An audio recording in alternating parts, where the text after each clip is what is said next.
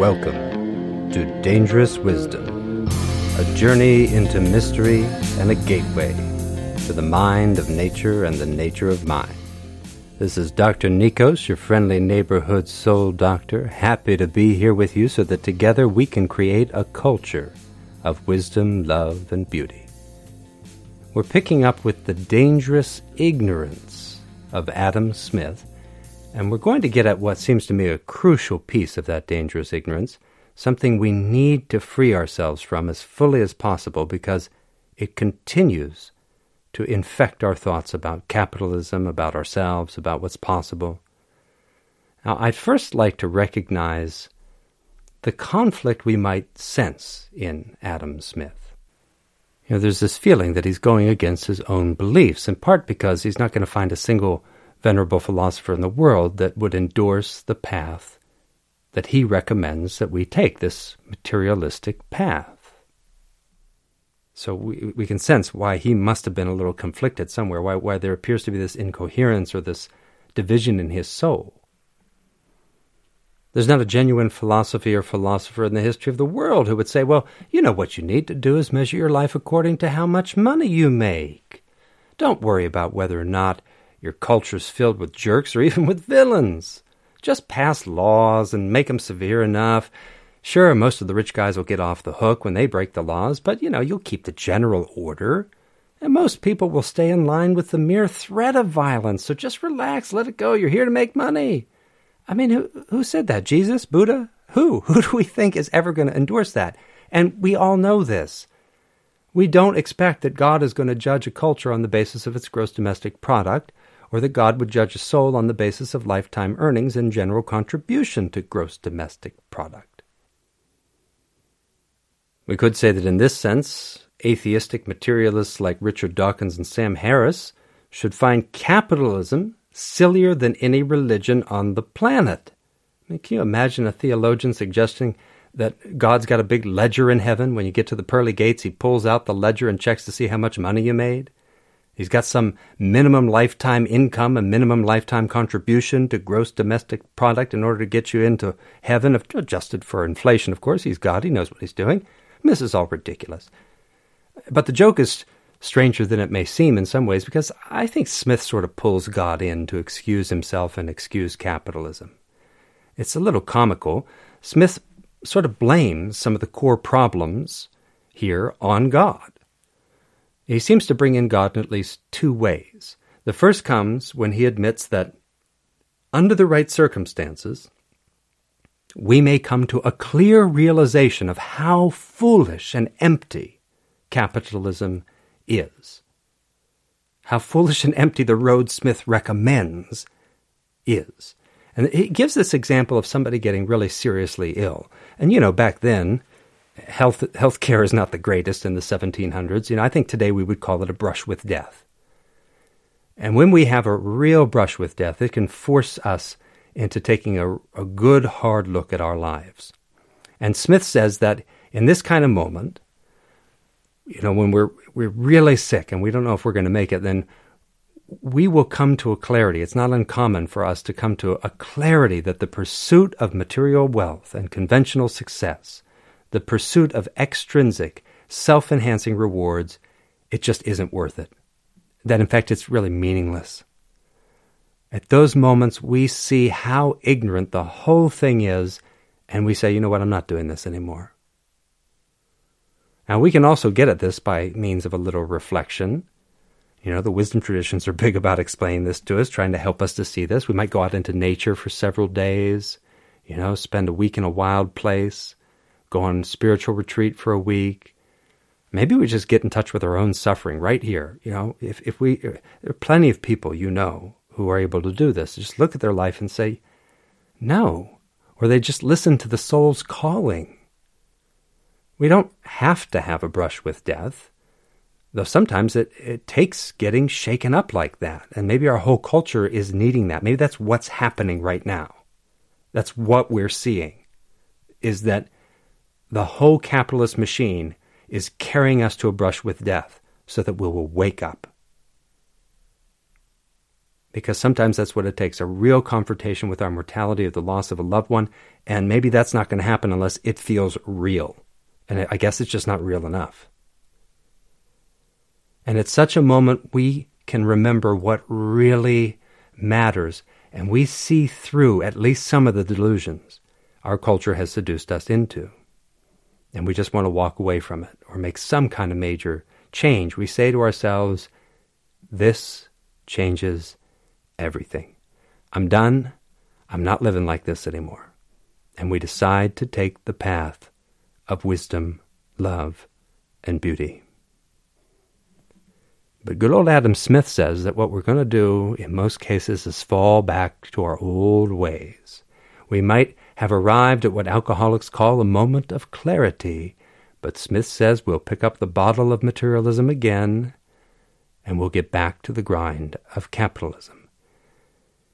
And in a moment of incredible foolishness, Smith blames this on, quote, nature. We have to put that in quotes because it's a funny thing. He blames it on nature and he calls it a good thing.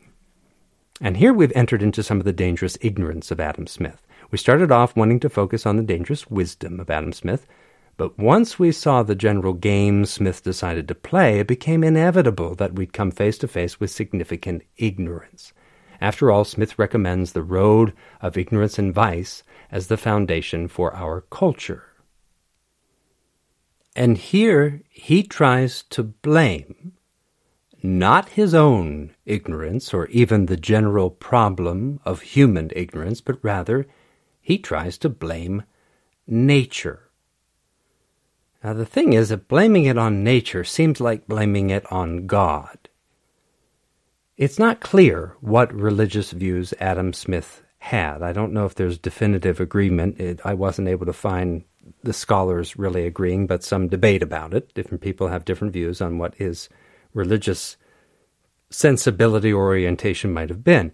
Now, since Adam Smith didn't have the theory of evolution, it's not clear what being an atheist would have meant for him. I'm not saying that he wasn't one in some sense, but maybe he just rejected certain conventional religious views while still imagining some kind of divine presence behind the existence of the universe or immanent in it or whatever it might have been. He might have been a deist. I don't know.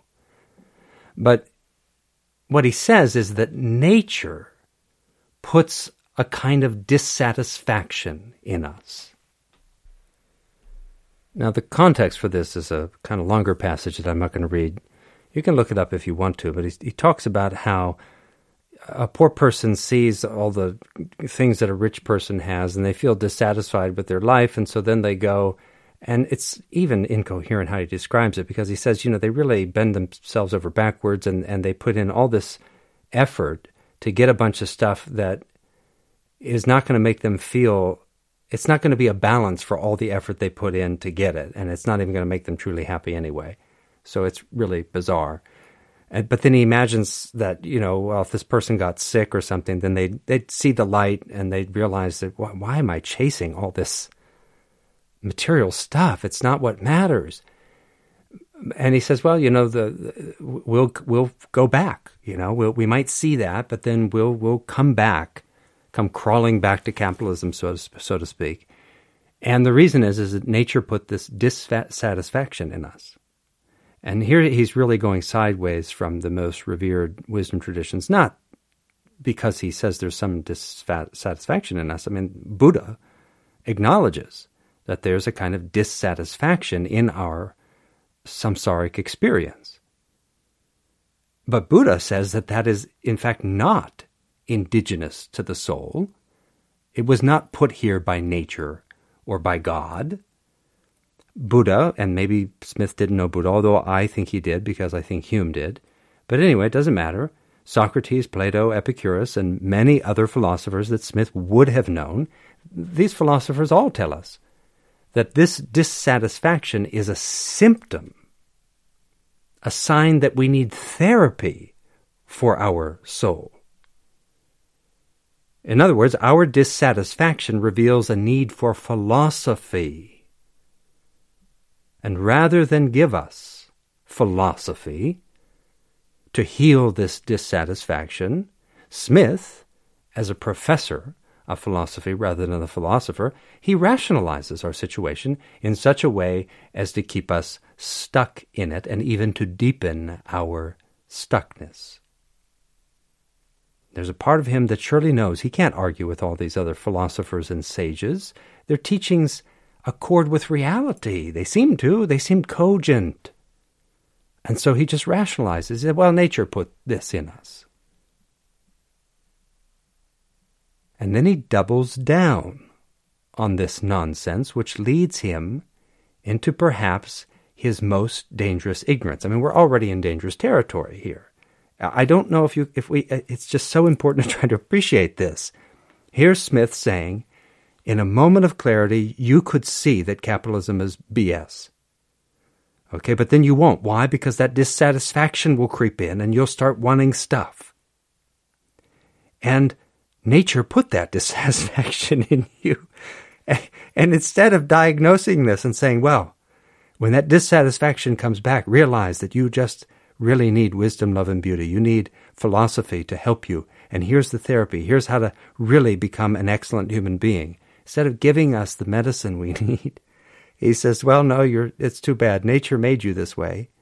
Nature put this dissatisfaction in you. And then he goes further. He doubles down on this foolishness, which leads to, I would say, maybe his most dangerous ignorance. And here's what he says. Smith, his dangerous ignorance comes across first in his claim that this dissatisfaction, it prompts us to admire the things that wealthy and powerful people have, right? This is very similar to what Buddha or Plato might say. You feel some deep dissatisfaction in the soul, and then you try to fill it with some material means. Okay? And so then we're driven to pursue the material path. And then Smith claims that without this dissatisfaction and this hunger for material gain, we wouldn't have created all the things that we've created, and we would have made no progress as a species. Now, this is one of the stupidest things any professor of philosophy ever suggested that I'm aware of. There are lots of silly suggestions, and it puts us far into the territory of dangerous ignorance. It defies belief that anyone would bother to suggest this, since it goes directly against our own experience, let alone the teachings of the wisdom tradition. But here's the thing. Supporters of capitalism today share the spirit of this remark. And we usually let it go without a challenge, and it makes capitalism seem like a force for good when it is nothing of the sort. Human beings are a force for good. And they do the most good when empowered by the most skillful, wise, compassionate, and beautiful philosophies. Capitalism could never, ever count as such a philosophy. The suggestion that the good things in life come only from our craving for extrinsic, self-enhancing rewards goes against our own experience and goes against both wisdom and history. Either Smith didn't know his own experience, or his experience was sadly anemic. The vast majority of the most important discoveries and creations ever made came about because people experienced an intrinsic interest in their work and in their world. They weren't trying to get money or power. They wanted to find things out. They wanted to create. They wanted to receive an inspiration. They wanted to serve those they loved. We enjoy life. We enjoy doing so many things. Joy is indigenous to the psyche. And we enjoy imagination, movement, singing, dancing, thinking, engaging in dialogue, spending time in nature, and resolving all manner of challenges, puzzles, and problems. We enjoy insight. We enjoy truth and goodness. We find ecstasy in wisdom, love, and beauty. which includes creative action and skillful relationships. Our spiritual values, our intrinsic, self-transcending values serve as a far better motivation than extrinsic, self-enhancing values. And we can look at that a little more in another contemplation, but we've got good empirical evidence, let alone our own experience in history to explain this to us. Even in simple things, like the way an amateur can find out certain things that a scientist or journalist missed or never thought of. That's what amateur means, in fact, doing it for the love of it. The love of it. The way a mother can perform incredible feats to save a child. We find love and learning, beauty and sacredness and other self-transcending motives far more meaningful, important, and consistent in their results. Now, in fact, it's not really helpful to talk about motivation the way we do. We need a better sense of holism in relation to our activities and our intentions. We just want to register how wrong Smith got things here. Many of our most creative people have lived lives of poverty, or at least modesty and simplicity, and many of our greatest inventors have been ripped off by those focused more on making money. Not just our greatest inventors, as if it only happens to the most elite minds, but plenty of artists and creative thinkers of all kinds have learned the hard way how harsh the market can be. While many creative, insightful, and spiritual people seek to live by art and inspiration, by love and liberation, by wisdom and by grace, the capitalist market lives by profit alone. And we can also see that we don't put value on creative people themselves. If a creative person happens to be wealthy, then according to Smith's own description, if they're wealthy or famous, we're happy to idolize them and identify with them. But we don't encourage people to become painters and poets. We don't value creativity and creative people as much as we value money. We don't value creative people as full human beings. The faulty logic here emphasizes again the problems with capitalism. We get one kind of world if we value money, and we put a price on everything, including creative works.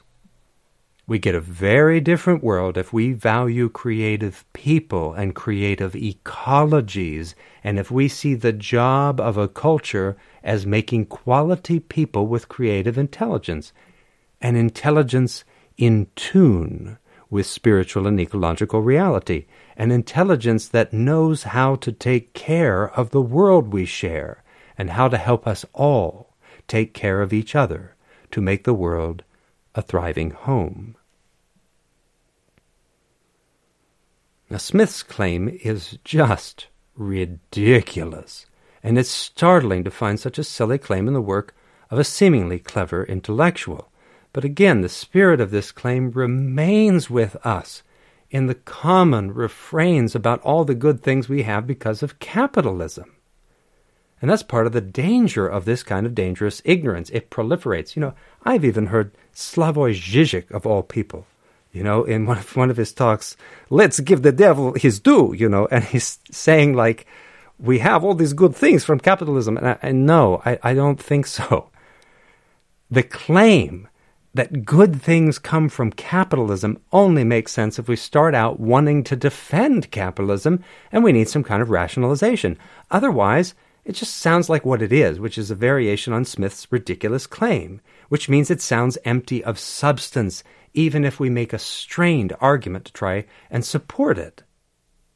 Sort of reminds me of the way a foolish young musician might listen to Charlie Parker play the saxophone or might listen to Bill Evans play piano, and they might find it so wonderful that they want to play like that themselves. And then they find out that Bill Evans and Charlie Parker were heroin addicts. And they figure that they're going to have to get addicted to heroin too if they really want to play like their jazz hero. But Charlie Parker didn't play great jazz because of his heroin addiction. He played great jazz in spite of his heroin addiction.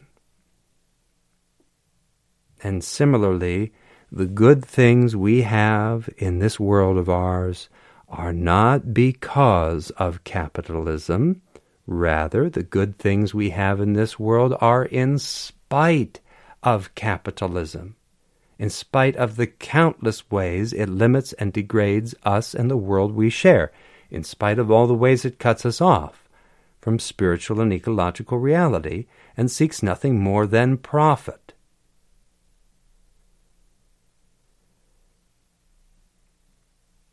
It's really surprising, but we still get this. We still have this, and we have to shake it off. We've got to understand clearly where the good things in our life come from. This is just the foundation, a foundational difference between wisdom and ignorance. And it connects really with another place that Adam Smith kind of sneaks God in. You know, he realizes the foolishness of this, that it makes no sense to say a system rooted in ignorance can arrive at good outcomes. It's magical thinking of the worst kind. It's a utopian move. Capitalism is a utopian concept, a no-place concept which claims that a bunch of self-centered people fueled by fear and craving will magically create good outcomes, even though they chose the road of materialism rather than the road of wisdom and virtue. Smith does not evoke God by name, but it's the one and only passage in The Wealth of Nations that includes the infamous invisible hand reference. That's such a famous image that one might imagine it drives the whole text, but that's not the case. I'll read the passage to you. It's not that long.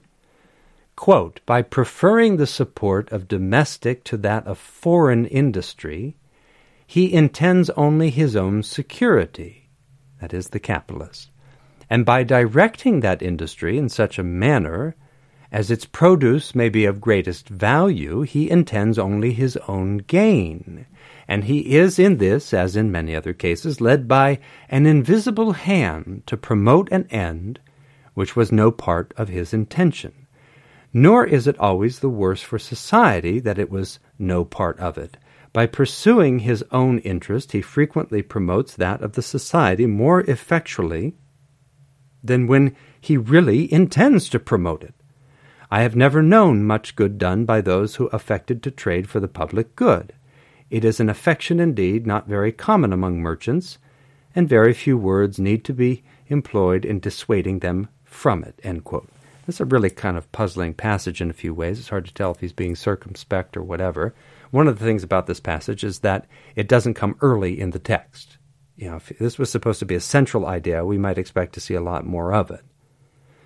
He happens to be talking about capital flight in particular, it seems to me, because he's talking about preferring the support of domestic to that of foreign industry. So I don't know if this is supposed to apply to other aspects of capitalism. Some people argue it does. Other people, some scholars have noticed that this is weird, kind of looks like it's just capital flight. It's also really bizarre because he says that nor is it always the worse for society. So that could be 18th century Scotsman speak. It could be, as I was saying, maybe he's just being circumspect. He's saying, well, it's not always that bad.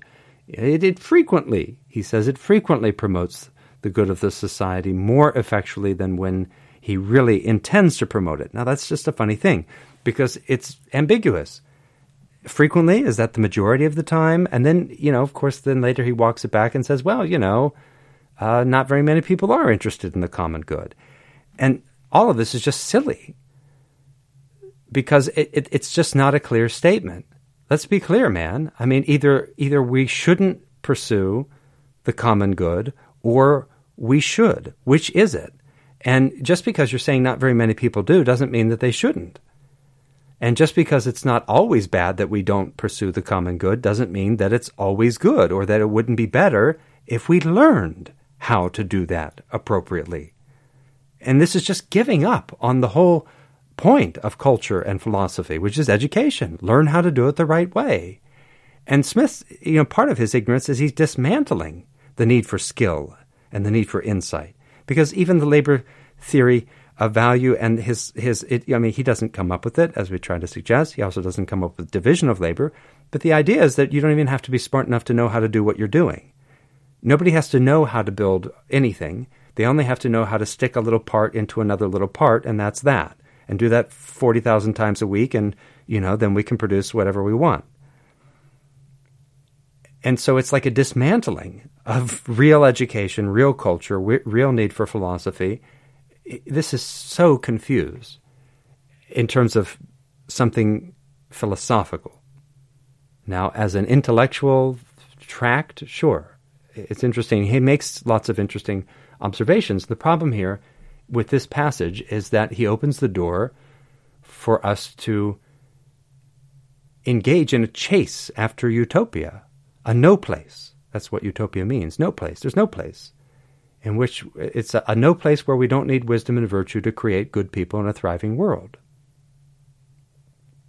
Now, whatever Smith's views about this invisible hand that appears one time in the book and not at the beginning and only about capital flight and with a lot of qualifications like, well, not always bad. Despite that, capitalism sort of depends on it as part of its justification for itself. A lot of economists really embrace this idea. And as we've already noted, economists basically view us all as sociopathic. We're not just a little self-interested, but we're primarily self-interested.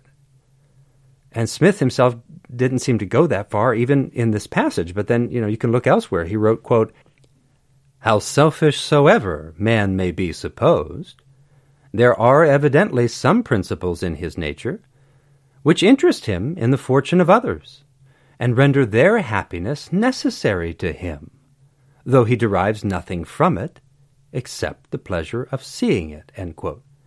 Now, in some ways, that's a really weird acknowledgement. The funny thing, there's been a lot of talk about this Harvard study and how happiness is love. That's it. Happiness is love. It's relationships, got nothing to do with the marketplace. And here he's saying, he's recognizing that. There's something in us that makes the happiness of others necessary to us. In other words, not self-interested. This is exactly the point, that the homo economicus, the view of this being, that you and I, that all we are we're just self-interested. And here he's giving us a clear definition of love, which is that your happiness is more important to me than my own. It's not that I have to become, a doormat or I have to be self-effacing or something like that. It's just that love means that your happiness is more important to me than my own, and I'm willing to extend myself for your spiritual development, for your true happiness, right? But if true happiness only comes from wisdom and virtue, then that's what we need to be truly happy. That's what our science shows us. That's why capitalism even goes against our own science. So it's not just against philosophy, it's against our experience, it's against our science. And what we have here is something that could have become the beginning of a whole argument for why we should take the road of wisdom and virtue rather than the road of material gain and conventional success. It's mind-boggling in a lot of ways. Some people think maybe Smith was looking for some sort of compromise, Clearly, human beings can suffer from ignorance. Clearly, human beings can behave in selfish ways. And Smith seems to try to make a distinction between, let's say, self-interest and greed, or self-interest and vice in general. Maybe we'd call it enlightened self-interest, but he still ends up relying on magical thinking. This is not a very compelling philosophy. It's very unskillful in a lot of ways. And we can see this with his maneuvers to try and blame our problems on nature or God, and then to try to sneak God back in the form of an invisible hand that can fix the problems inherent to the system he's endorsing. It's so goofy. And his dangerous ignorance, we should acknowledge, it extends to his lack of understanding of the problem of human intention. But here, maybe we should let him off the hook. I mean, all these things are subtle and complex, and that's why we need real philosophers. But intention is certainly a complex problem. And we've seen that recognized not only in the wisdom traditions, but now by scientists. Gregory Bateson really focused in on this. And so maybe we should let Smith off the hook. He doesn't understand the complexity of human intention. He's not really registering what Socrates and Buddha and other great sages taught us, that there's a challenge that human beings do not know how to skillfully intend. And okay, that's a legitimate thing that is daunting, and how do we deal with it? But failing to I'm sorry, it's funny, but failing to understand dissatisfaction, the way he does this, to say that, okay, we feel dissatisfied, and then we start to think material stuff is going to make us feel better, and so that we follow this path. And hey, by the way, I'm admitting that the material stuff never will make you feel better, and I'm also admitting that, if you had a brush with death or a moment of clarity, you'd realize this is all foolish, but, nature gave you that dissatisfaction, and you're stuck with it, and, if you didn't have it, we wouldn't have anything good. I mean, it's so comical. I'd expect grade school students to do better philosophy than this. So his dangerous ignorance, I'm just trying to say, seems a little unforgivable. And especially so for a philosophy that has had such a big influence on our lives and our world. And notice the really strong contrast between what the sages teach, the real philosophers, and what Smith teaches, because Smith is sort of trying to say, hey, this dissatisfaction is good, it gives us all these good things, and that's, of course, silly. And he's saying that we should act on the basis of it. Whereas Buddha and Socrates and other philosophers, they taught us precisely the opposite. They taught us that this deep dissatisfaction goes together with ignorance. And it's almost like in this division in Smith's soul, he's acknowledging that in a certain way. But the difference has become so clear because the next step for the sages is to say, therefore, we must do everything we can to prevent that dissatisfaction from driving our action in the world, which would include preventing it from driving economies and cultures. You see? Smith is saying, well, nature stuck us with this dissatisfaction, so we should just let it go. We should let it drive us. And Buddha and Socrates and Plato and many, many other sages are saying, no, you cannot let ignorance drive your activity. This is not what the prescription is here. That dissatisfaction is a sign, a symptom of ignorance, and we need medicine to heal that problem, to heal that wound, to heal that ignorance. Philosophy has to do with healing that dissatisfaction, not letting it drive our life and our culture and drive our world into the ground. That's a weird way to put it, but you know what I mean. Drive our ecologies into total disruption and degradation.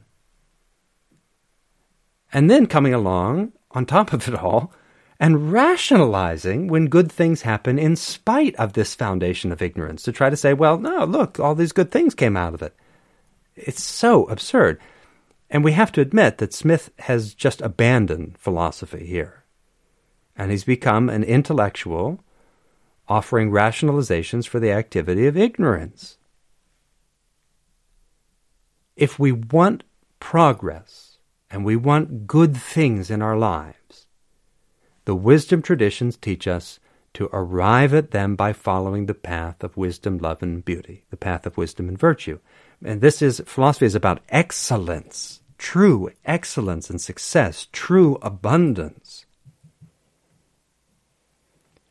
Only if we can end the self-deception capitalism has seduced us into will we be able to create the better world we all know is possible.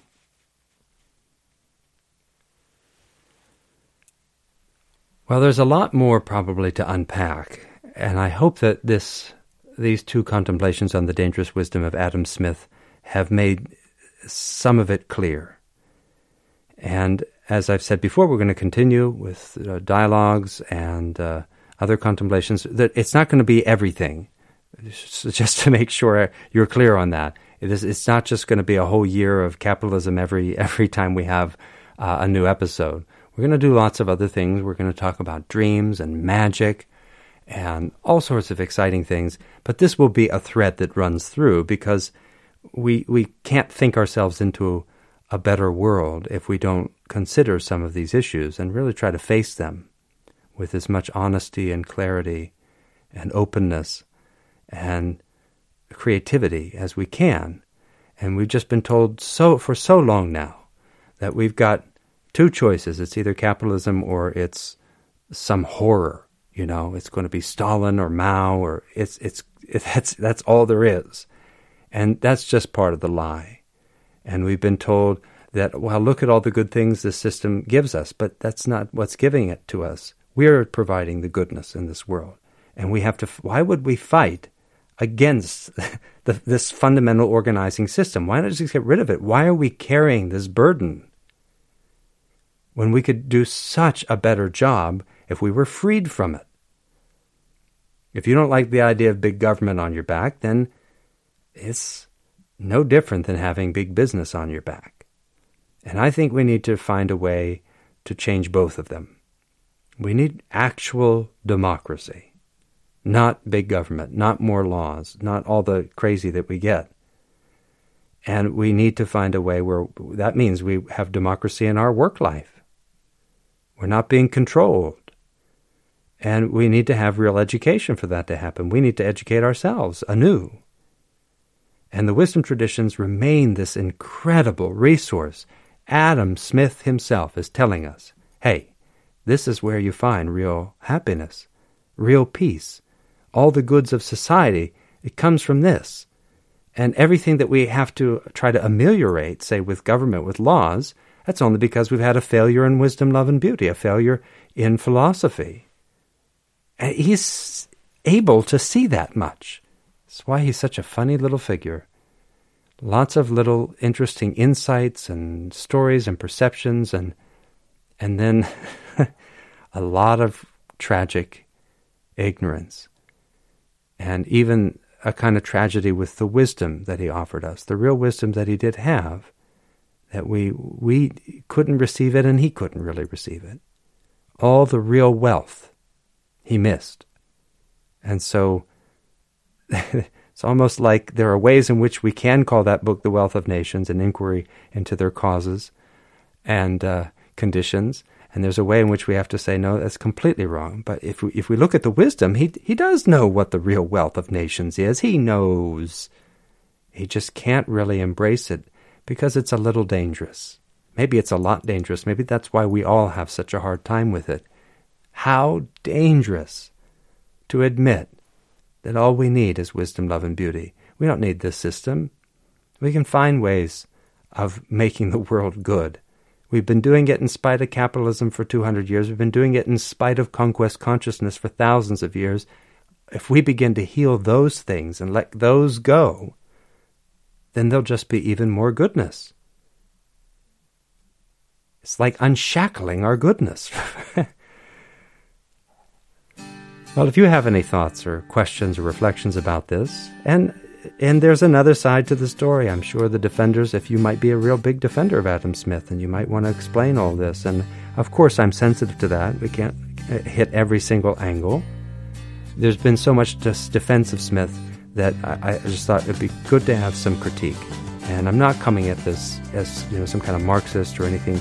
It's just to say, hey, I'm going to call bad philosophy out when I see it. That's my job as a philosopher. A lack of wisdom is a lack of wisdom. We have to face it.